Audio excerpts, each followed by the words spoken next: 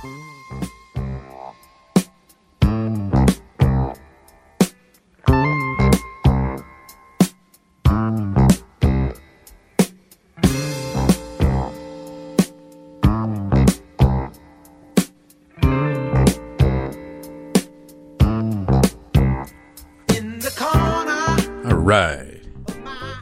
Hello, Nick DiGilio here on 720 WGN. We're live in the Skyline studio on a Thursday morning. 312-981-7200 is the phone number. Coming up, we're going to talk about great inventions that were made by mistake, movies that people think are cursed, and we got a guy who sawed his neighbor's garage in half in a property dispute. So we're going to talk about having bad neighbors or weird neighbors and things like that. Also, at 2:30 every weekday morning, we play back some classic stuff from the Johnny Carson Show. You can watch the Johnny Carson Show on Antenna TV every night. And we play back sketches, and we play back stand-up and interviews and things like that. So, on the classic Carson clip that we're going to play this morning from 1976, Jonathan Winters. So, we can expect insanity. Valerie Gangas is going to join us, too. She'll be coming up a little bit later on. She's an author, a speaker, and a transcendental meditation expert, and she's going to help us all just sort of relax and calm during this weird time. 312-981-7200 is the phone number on the Team Hochberg phone line. 312-981-7200. Our good friend Dan Fienberg, TV critic for The Hollywood Reporter, he joins us bi-weekly to talk about TV. You can follow him at The Fine Print. And let us welcome Dan to the show. Hello, Dan. Hello, Nick. How are you?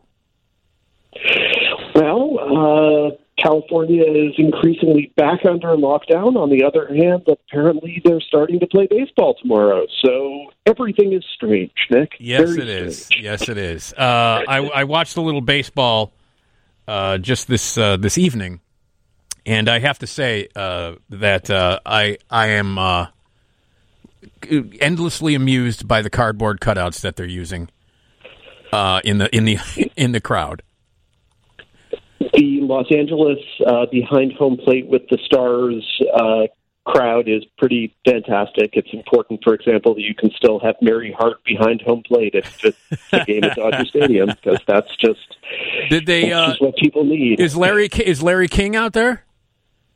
I suspect he has to be, because you can't have Mary Hart and not Larry King. Yeah. But I specifically noticed Mary Hart in the few minutes of highlights I watched. But then, of course, there's the piped-in sound and the empty stadiums. It's all very peculiar, and the Blue Jays, as of the last I heard, can't find a place that will actually let them play baseball, and no one thinks that's at all strange, and no one can actually go into New York City from, 14 different states, but again, no one finds that at all strange. No one's worried about these things, so who am I to be worried about it? Let's play ball. It's a weird time we're living in, Dan. But let me tell you, I'm still going to be watching the baseball games tomorrow night. Yeah. So Oh yeah. No. I need baseball. I'm telling you right now. I miss it and I need it. I also miss hockey and I need that too. And we're supposedly starting that. When is that? Tom? Is that August 1st? I believe August. Yeah. Yeah. So it'll be weird to see hockey. That's a couple weeks. It'll be very weird to see hockey in July and August. So there's no part of this that isn't weird. All of the videos from the bubble that the NBA is in Orlando, those are all weird. It's strange times. Yeah. All right. Well, let's talk TV, shall we? Because that's at least business as usual. Exactly. All right. Okay. We have to start with what was, without question, the most difficult, the most disappointing hour of television that I've seen in a very, very long time, and I'm talking about the 30 Rock special. Oh, my God, was it bad. It was so bad. I mean, yes, the first thing to note is, yes, you are correct. It was not good. The problem comes when we refer to it as a special, because it was not. It was not a thing that human beings were ever supposed to see. It was a thing that was made for advertisers. Yep. And for whatever reason, NBC decided it was a good idea to put it on the air because they figured, oh, it's a stunt. They didn't anticipate that lots of their affiliates would prefer not to actually air it. Yeah. So lots and lots of people around the country didn't get to see it. I wish I was one of them. But you still would have sought it out on Hulu. No, I would. Of course I would have. Yeah, of course I would have. Yeah. Even if I'd told you it was awful, even if everyone had told you it was awful, you would have sought it out, and you wouldn't have been wrong because you're a 30 Rock fan, and so of course.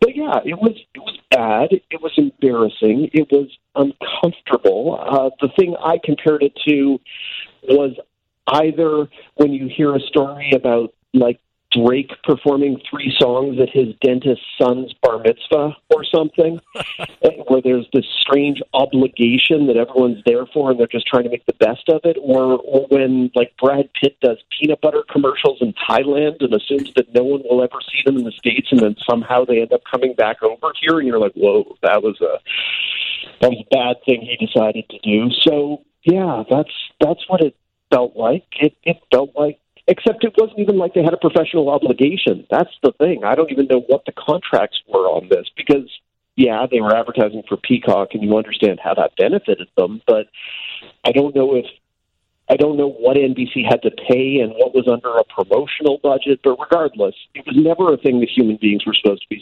shown. It was supposed to play at the upfront presentation to advertisers, and that's it. And instead, we got to experience the very uncomfortable hour-long commercial for Peacock. Yeah. So, yeah. Yay. Yeah. No, it was. I was just stunned at how bad it was, and and so disappointed because I love 30 Rock and I love everybody on that show, and I was so excited to see them all again. And it was just so bad. There were things that I was finding myself interested by or amused by throughout. It wasn't like I was laughing really ever, but it was like, okay, so Lutz is married to Sue. I didn't realize that. Yeah. Great. Yeah, and apparently they're married, so nifty. That was fine. Like with the SNL not live episodes, SNL from home, whatever that was. Yeah. There was some of the amusement of seeing what people's houses look like. Yeah. So, yay. Yeah. Yeah. Trying to think of anything else. No, not much else. No. It was incredibly disappointing. Okay, Dan, hang on, okay? Sure. All right, Dan Fienberg is with us. He is a TV critic for The Hollywood Reporter. You can follow him at The Fine Print, Fien. Lots of TV to talk about, and if you have a TV-related question or a comment and you want to jump in with us, we would love that. 312-981-7200, 312-981-7200. All right, and we'll continue.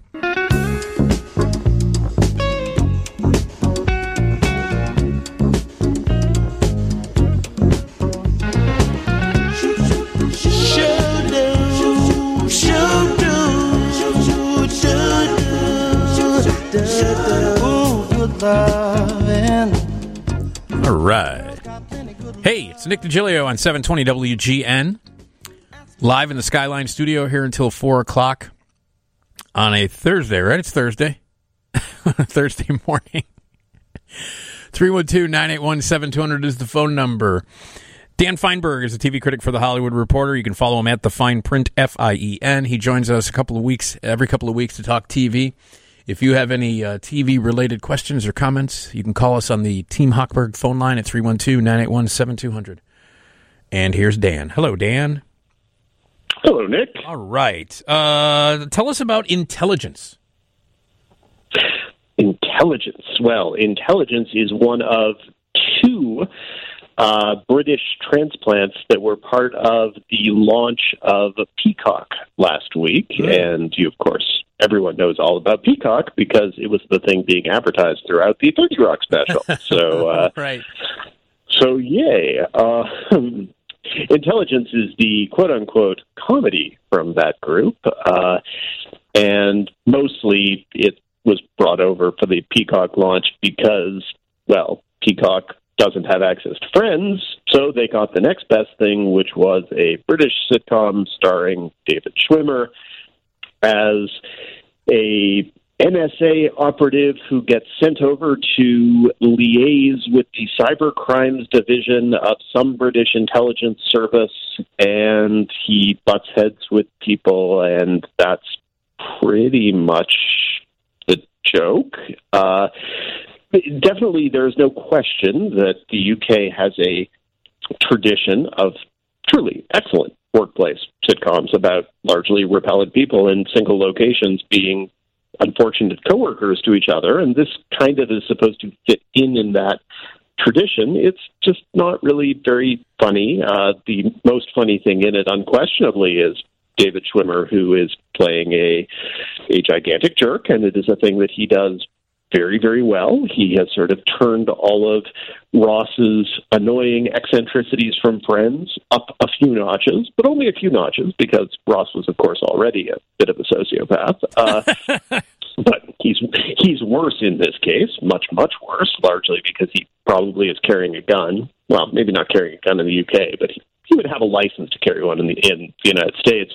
But yeah, there's no particular humor to it. There's no angle to it other than here's an awful American, and all of his new British coworkers look at him funny, and then he does something else awful, and then he does something else awful, and then it's time for another episode. They go by reasonably quickly. It's only 6 episodes, but I don't think I laughed in 6 episodes. So there you go. But David Schwimmer's fine. I mean, I think he does the thing he does extremely well. And I think he could be in this very same character, part of a much better show. This just currently is not that show, unfortunately. Who's behind this one?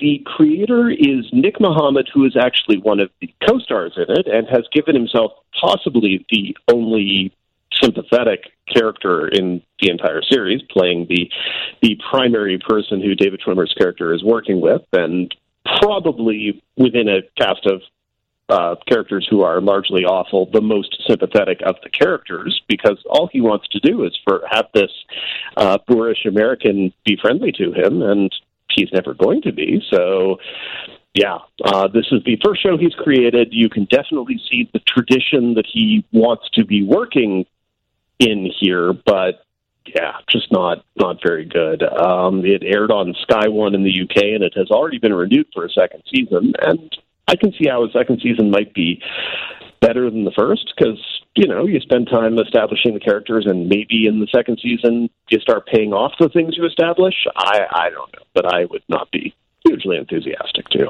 watch anymore, personally. So it's available on Peacock right now? Some of it is. I will not even pretend to know how Peacock is rolling out its TV shows, because it's really all confusing. Also, Peacock has the whole it's free unless you want to watch their originals thing going on, but I can't imagine anyone wanting to pay money to watch Intelligence. Okay. So, all right. There you go. There you go. So not good. Okay, we have someone on the line here. If you want to jump in with a TV question or comment, 312-981-7200. Here's Thomas on WGN. Hey, Thomas. Hi, good morning, Nick and David. I was calling to see if either one of you have watched the program that airs here on the WTTW Prime station called The Frankie Drake Mysteries. I think it's produced out of Canada. Yeah, it's a Canadian show. I've not watched it. Dan, have you watched it? I have not watched it. I get regular press releases about it, though, so I know that both people are very enthusiastic about it in Canada, where apparently it's very, very well received, and they've actually brought it a couple times to press tour to promote, because it is apparently very successful on CBC in Canada. But no, I have not watched it, but I know that some people really enjoy its charming Canadianness. So do you like it, Thomas? Oh, I love it. It's a story about a private detective agency run by 2 women, one of whom is black and the other one is white, and there's a third young lady who's a police officer set in the 1920s, and it has historical figures like Hemingway presented in the storylines that they'll bring in, like gangsters from the 20s and stuff.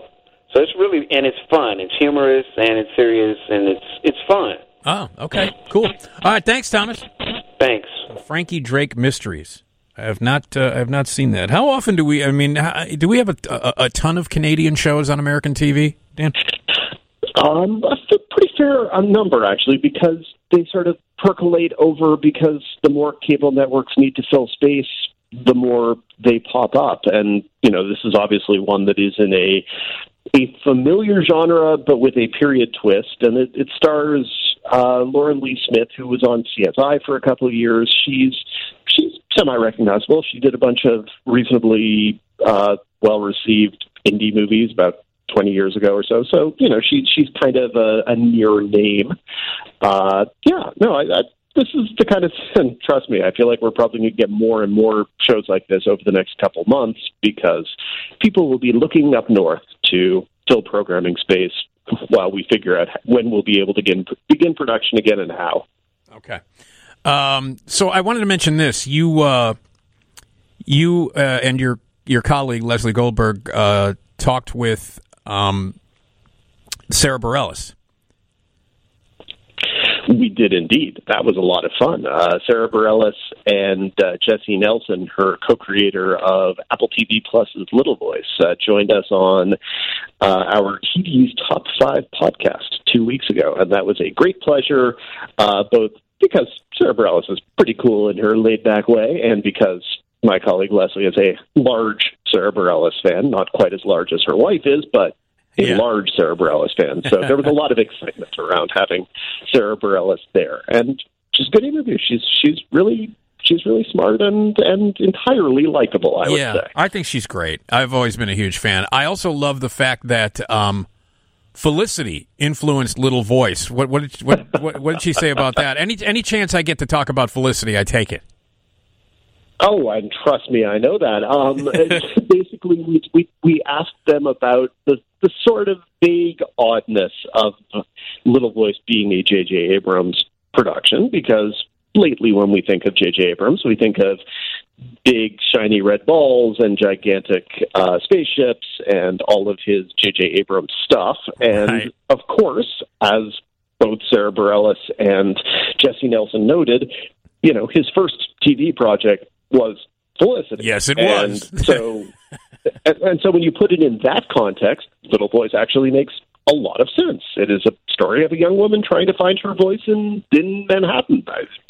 What is Felicity if not that? So they did a pretty good job of selling how it made sense for J.J. Abrams in a way that I hadn't necessarily thought of previously. Mm-hmm. So it was a good sell they made. Yeah. I remember hearing a story that Kerry Russell told on a talk show years and years ago about how they wrapped up one of the seasons of Felicity, and they were at the wrap party, and they were all getting pretty tipsy.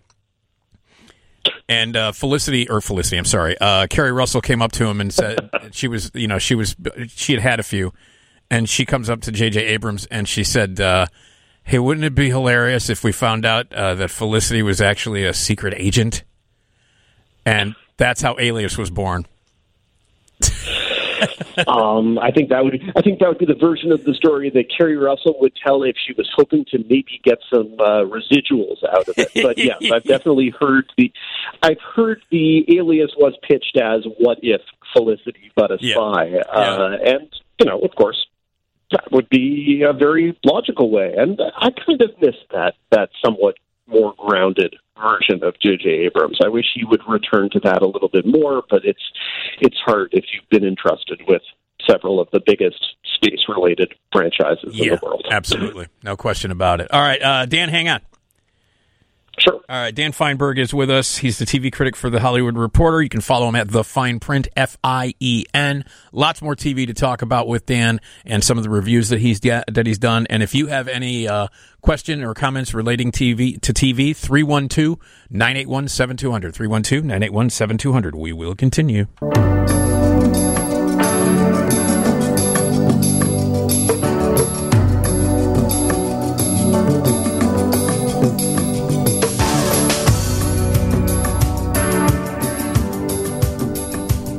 All right. Hello. It's Nick DiGilio, live in the Skyline studio in WGN. 888-728-7200 is the phone number. Valerie Gangas is going to join us. She is an author, a speaker, and a transcendental meditation expert. We're going to talk about how maybe we can use a little bit of that during these anxiety-filled times. 312-981-7200 is the phone number if you would like to join us. We're talking TV with Dan Fienberg, who joins us every couple of weeks. He's TV critic for The Hollywood Reporter, and you can follow him at thefineprint.com. That's F-I-E-N. And hello, Dan.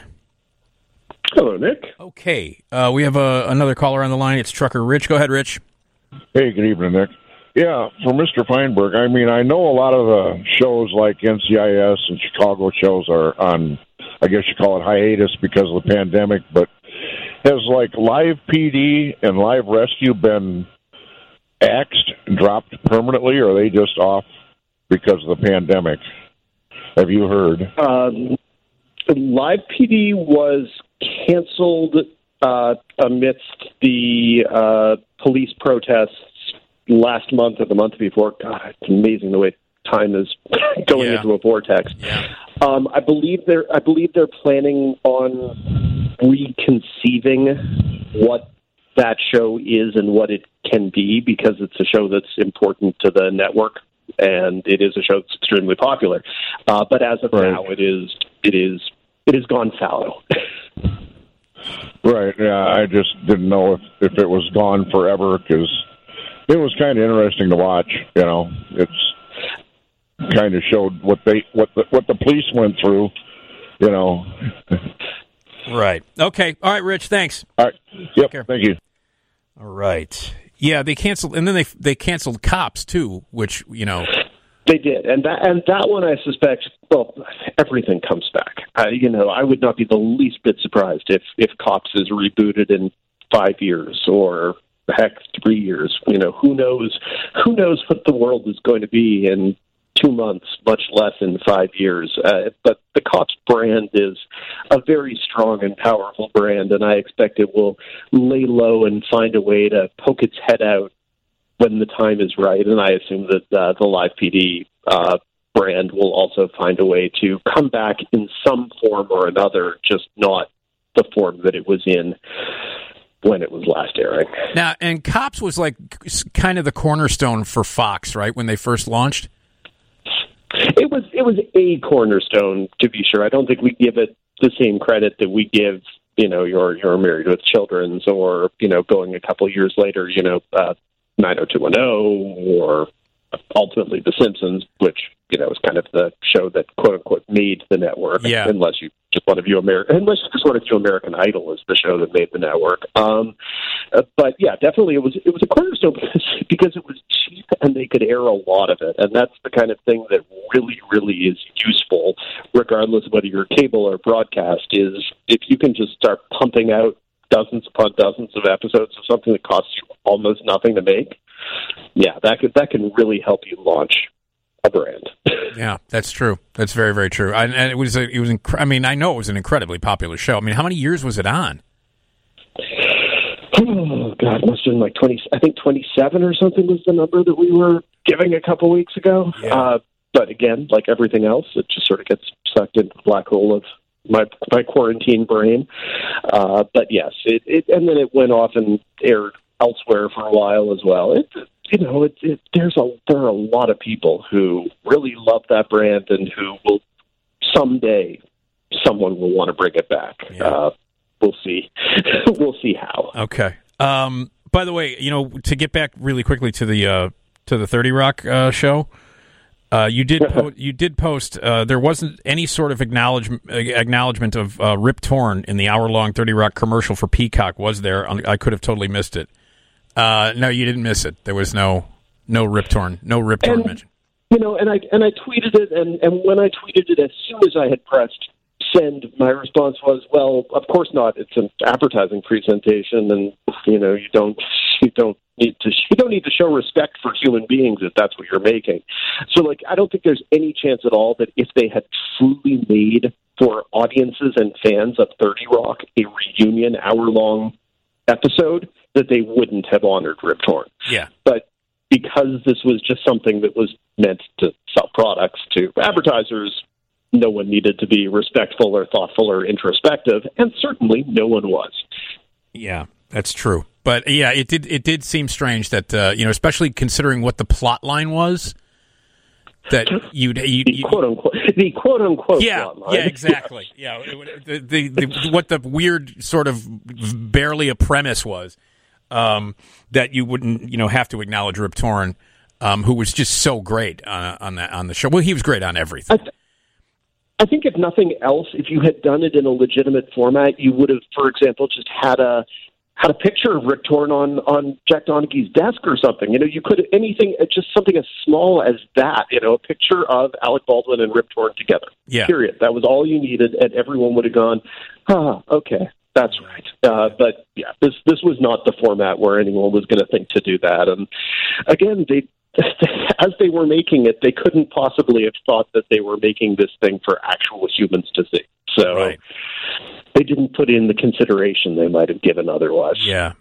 Now, would this be like a thing? Like, did NBC? I mean, do we know any behind the scenes stuff? Did NBC go to Tina Fey and say, "Hey, we want to broadcast this," and she was like, "Okay"? I assume that's what it was, and I assume then that there were contractual discussions, and everybody got a little bit more money, and I'm sure that was a very nice thing. But yeah, I assume that at a certain point they said, okay, well, we could use it, and we got okay numbers for the Parks and Rec special, and people were very generous to that, and people really were, I would say, significantly more complimentary towards that than the actual product warranted. But that meant that people at NBC could go, well, there's a lot of nostalgia out there, and people are desperate to get new incarnations within that nostalgia. Let's put this on. What's the worst that could happen? And I guess to some degree they probably saw it. Yeah. Okay. All right. Tell us about The Capture. The Capture is the other of the two British imports that premiered with Peacock last week, and it is also not from anyone who anyone would know. It is from a single writer-director, which is a little bit unusual. Ben Channon, who has worked on shows including The Missing in the UK, and is, a fairly reputable British person, but this is his first sort of writing-directing project, and it's the story of, it's really about how suspicious and prevalent and powerful CCTV is in London, and its ability to help people feel like they're being safe and help people feel like being observed at all times and under constant surveillance is good to prevent crime. But what if it turned out that CCTV is not as reliable as we have to believe it is in order for it to work? So it's a story of a soldier who has just been acquitted for a horrible war crime in Afghanistan, and then he gets accused of kidnapping his barrister, as we say in the UK. And he says, I didn't do it. And then they pull up the CCTV footage, and it shows that he did. Well, someone's lying. Is it the man, or is it the technology? So it becomes a introspective question like that. And unlike Intelligence, which has David Schwimmer and a bunch of people, mostly people haven't heard about, this one is packed with familiar faces on both sides of the pond. So the star playing the detective who's investigating all of this is Holiday Granger, who has been in many British TV things and periodically pops up in American TV. She played Bonnie in the entirely unnecessary Bonnie and Clyde TV miniseries that aired a couple of years ago. Oh, right. Wasn't very good, but it did exist. I promise. Then there are an assortment of other familiar faces. Ben Miles, who some people will know as Patrick from the original British Coupling and from many, many other TV shows, plays her boss. Ron Perlman plays the somewhat threatening American who is working under shady circumstances in London, a little bit like the David Schwimmer character from Intelligence, but played by Ron Perlman, and therefore much more intimidating. And a bunch of other people who you recognize. And this one is definitely better than intelligence because I was curious. Just as simple as that. After the first episode, I was like, okay, I would like to see what the answer to this mystery is. And that goes a long way if you're watching a show that's a mystery. Ultimately, I was a little disappointed by where it went after 6 episodes, and the resolution I thought was more silly than probably it needed to be.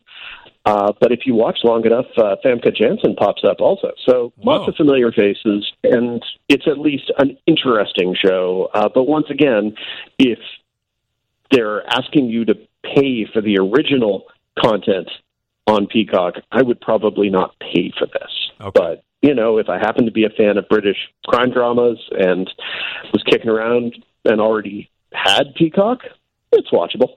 Okay. And that also is on Peacock right now. And this is also a 6-episode thing. Also 6 episodes. This one's an hour long as opposed to Intelligence, which is a half hour. And some of these episodes feel a little padded. I'm not sure it's really 6 episodes worth of story, but there's some interesting stuff here and some interesting paranoia and kind of real-world what-if pseudo-sci-fi to it, which is interesting. And again, this is a fact of life in London, the CCTV surveillance everywhere. And so it's a serious thing to consider in a not hugely serious format. Okay. All right. So that's called The Capture, and it's on Peacock, wherever you have that, but you have to pay for this one. You have to pay for this one like you'd have to pay for Intelligence and like you'd have to pay for Brave New World. Okay. All right. All right, Dan, hang on, okay? Sure. All right, Dan Fienberg is with us, and we're talking TV. And if you would like to jump in, it's 312-981-7200, 312-981-7200. And Dan Fienberg joins us every couple of weeks. He's a TV critic for The Hollywood Reporter, and we'll get back to our conversation about TV. If you have a TV-related question or a comment, 312-981-7200 right here on 720 WGN.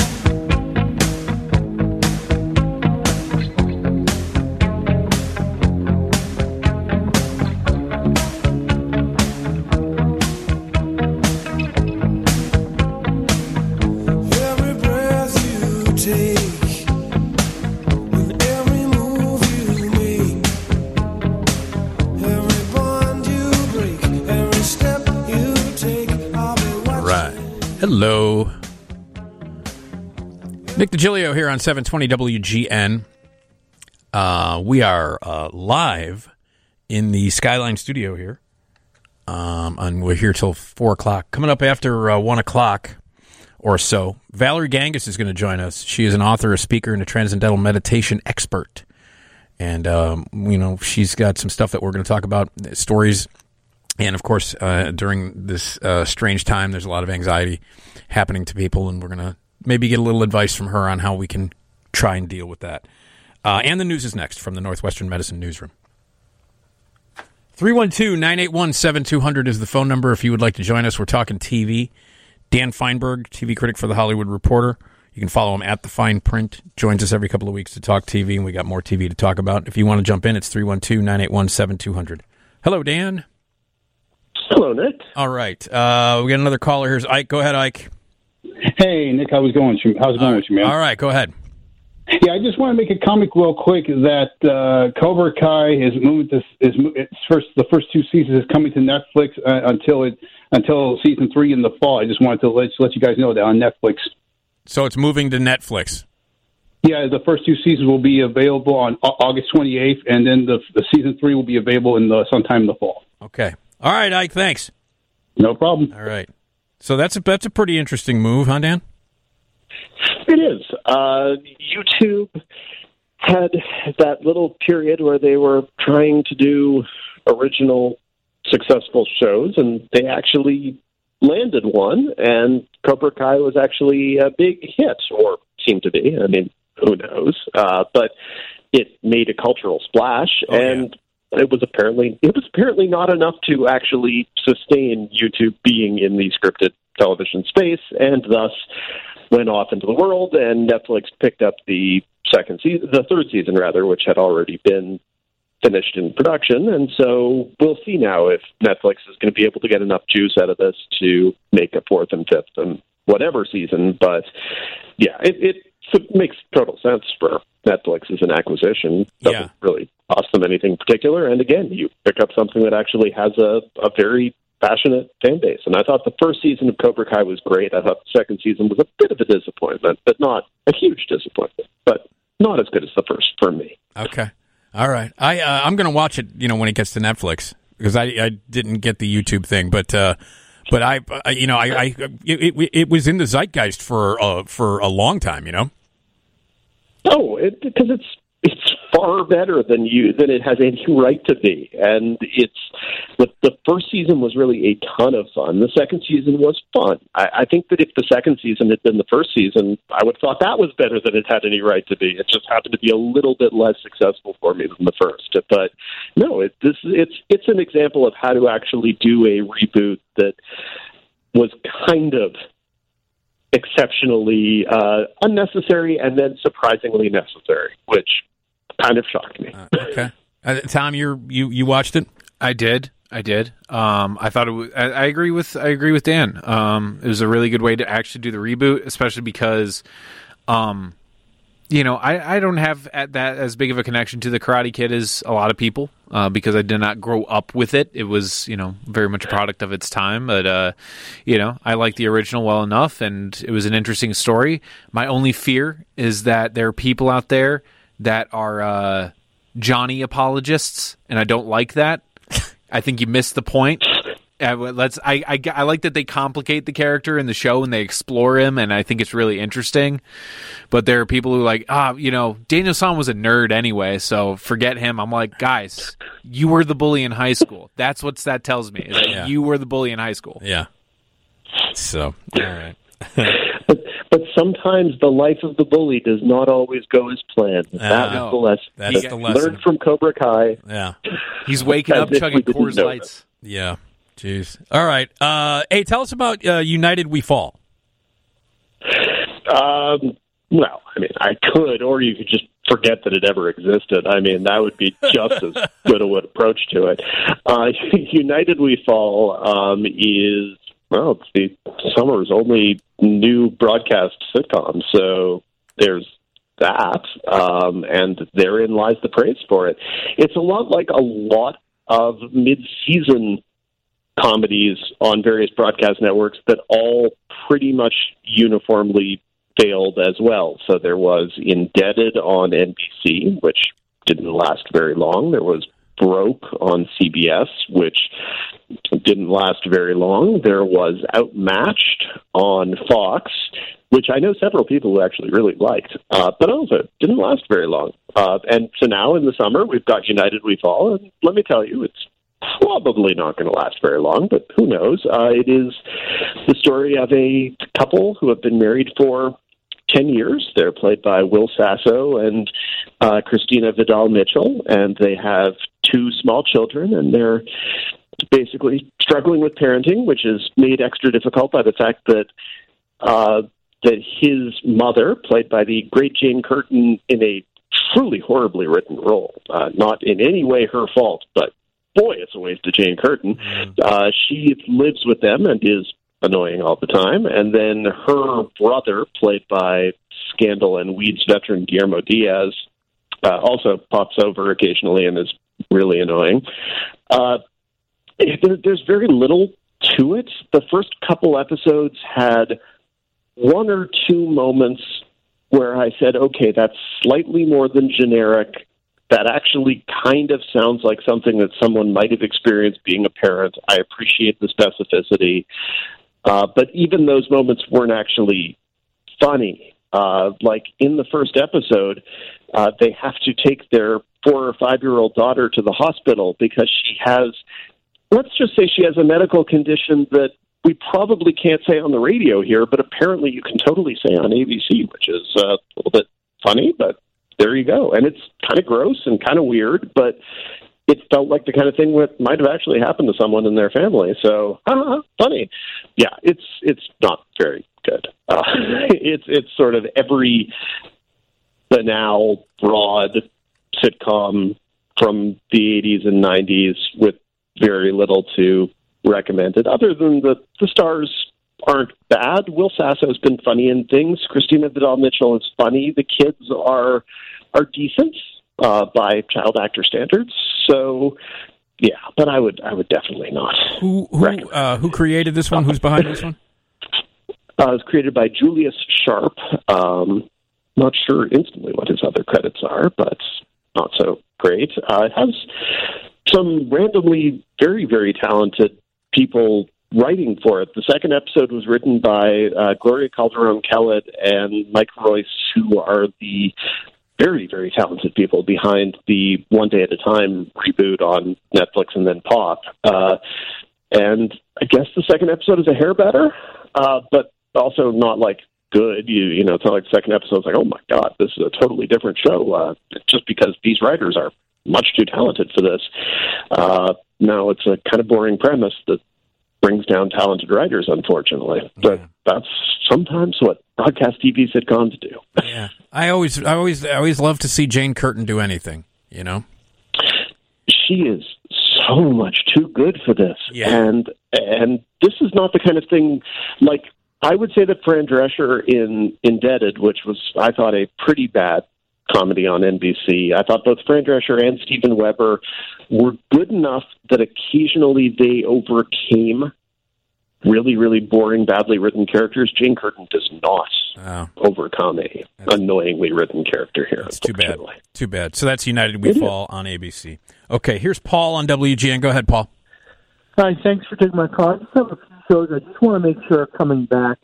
That my family and I, we have a couple of teenagers, have all kind of bonded over. So Schitt's Creek is one.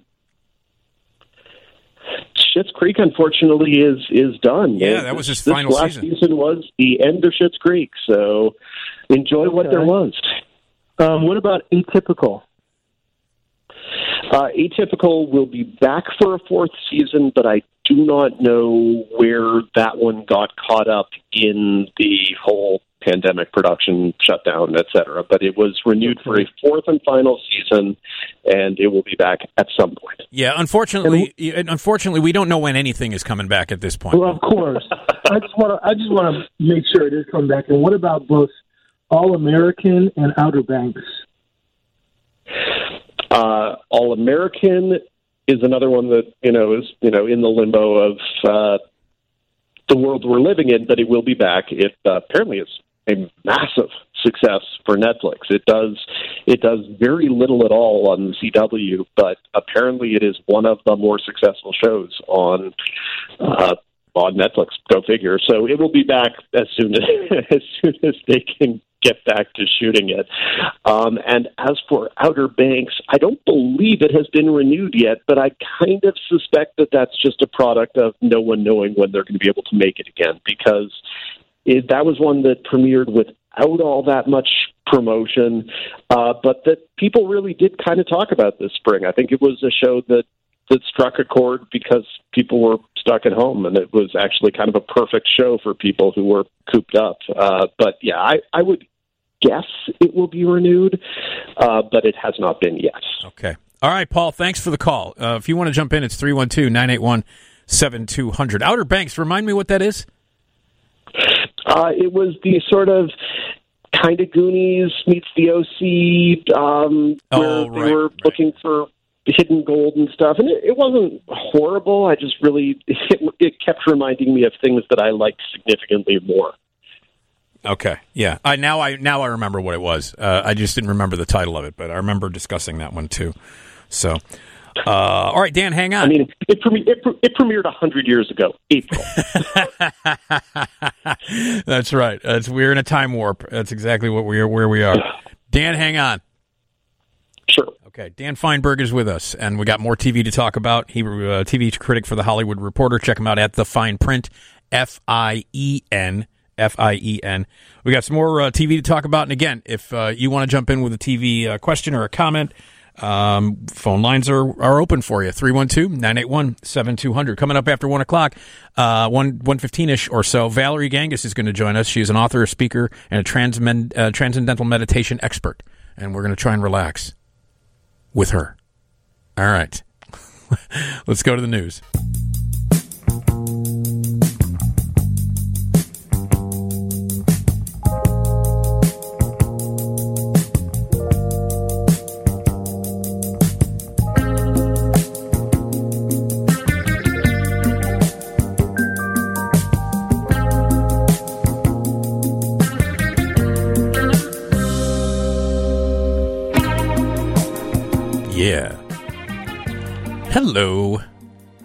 Nick DiGilio here on 720 WGN, live in the Skyline Studio, 18 stories above beautiful downtown Chicago. We're here till 4 o'clock.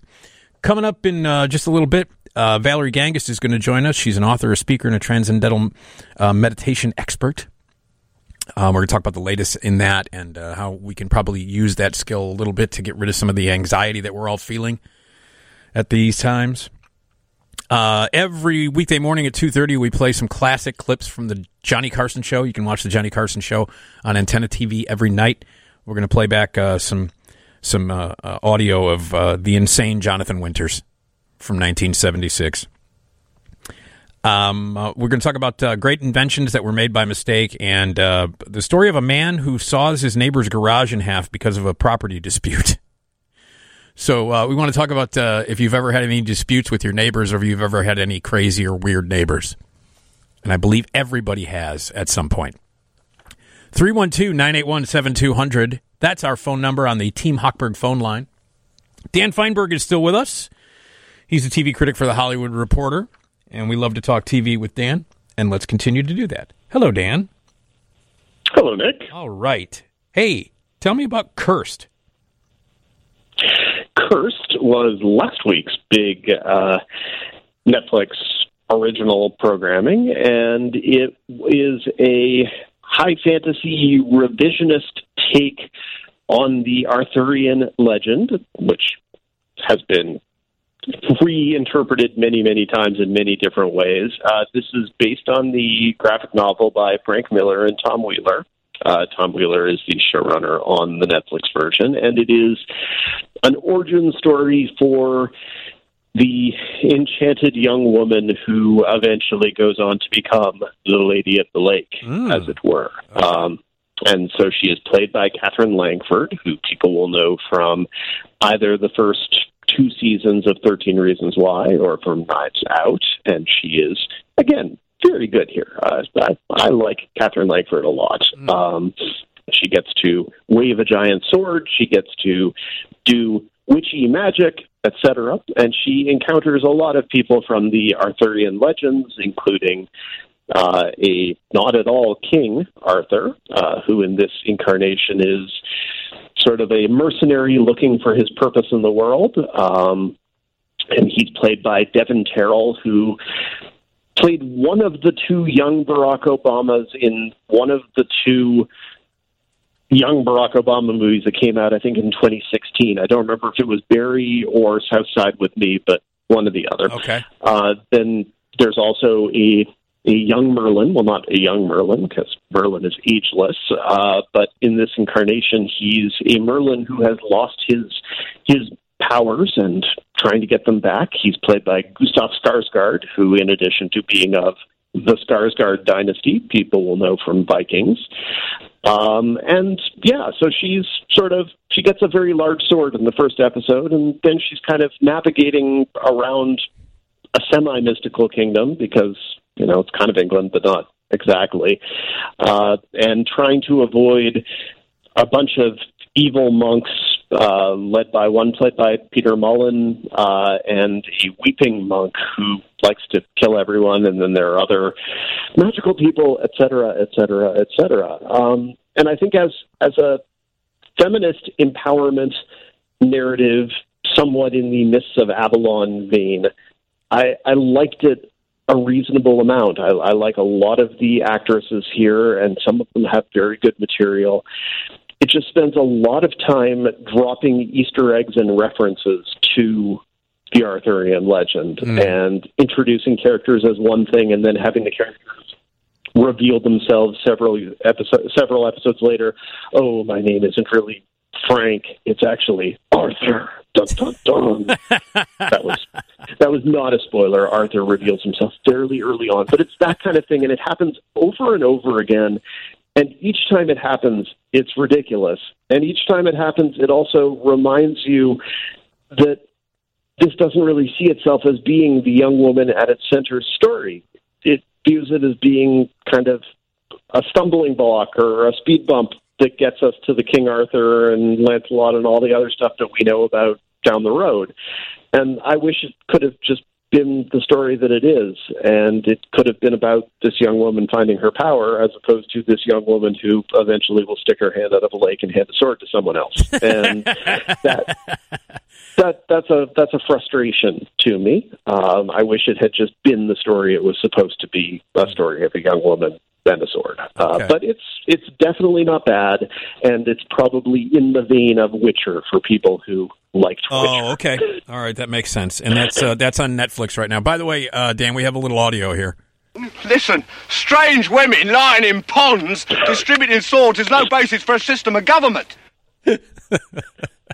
Yes, at some point my review led with that, and then I decided I just wanted to get into the review. But there was definitely a period that Holy Grail featured heavily in my review because you can't talk about the Lady of the Lake or the Arthur legend without mentioning Holy Grail. I mean, it's just it's the first thing that comes to mind every time. Every time. No, trust me, for me as well. I watched the clip a dozen times last week as I was watching these episodes because I kept being like, this is a sort of silly place, and then I would go off and watch another clip. So it was like that the whole right. Just because some watery tart threw a sword at you. Shut. It's so great. Really quickly, Fierce City, New York versus the Mafia. Tell us about this. This is Netflix, and it's a documentary. See, Netflix is just making sure that no one runs out of TV. Yeah, so that's thank true. you, as always, Netflix. Yeah. This is a 3-episode documentary series. It premiered on Wednesday, so I guess that would be yesterday, right, or today, depending on your time zone. And it's